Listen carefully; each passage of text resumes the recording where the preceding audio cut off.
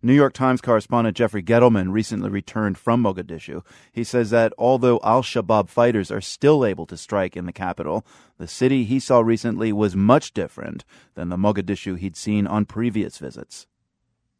For the first time when I arrived at the airport, instead of getting this mimeograph sheet that asks for your name, address, and caliber of weapon, I got a bright yellow welcome card that didn't have any mention of guns and had little check boxes for reason of visit, and one of them was holiday. Wow. Then you leave the airport, you go out onto the streets. There is construction going on everywhere.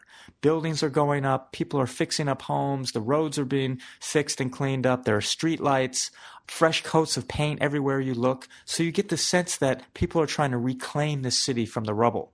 Then just the access that I had. Most trips to Mogadishu, I have to hire this militia of 10 gunmen. They stand behind me. We make limited trips to refugee camps or certain sites, and then we retreat back to our hotel. This time, we were able to drive around the city for hours, go into people's homes, go with students to school, hang out at the fish market, and I watched these fishermen hauling in these enormous sharks. And you were doing this without these militia men bodyguards? They were with me, but they were hanging back, and it was just a different environment. People are walking to school. They're hanging out at night, which used to be a definite no-go thing to do. Now you see people in the streets listening to music, just kind of lingering on the sidewalk. There's a big beach now that's open on Fridays. It's just a big public beach, but everybody goes there on Fridays, the Islamic holiday of the week. And there are thousands of people swimming in the water, playing soccer on the sand, selling popsicles and things like that. It's really remarkable if you know what it had been like, because I'd been there, so many times, and just a year ago, there were large parts of the city that, you would get shot at if you raised your head.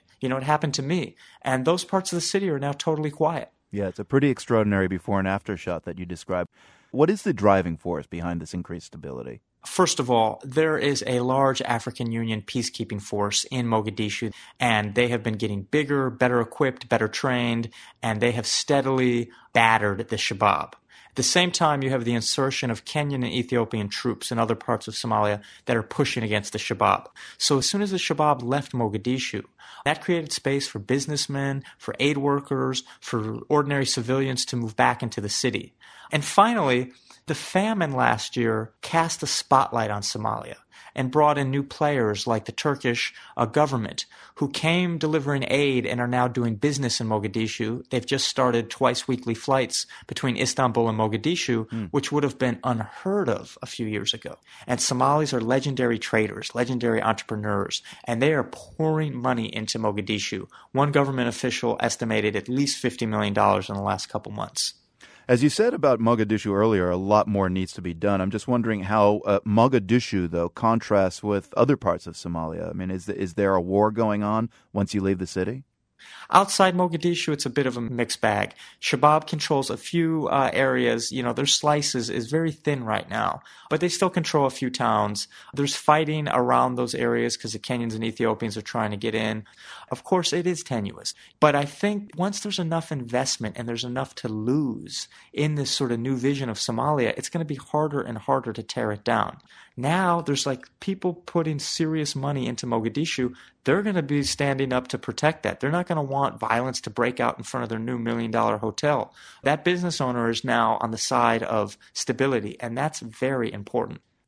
Jeffrey Gettleman with the New York Times, just back from Mogadishu. Thanks so much. Glad to help.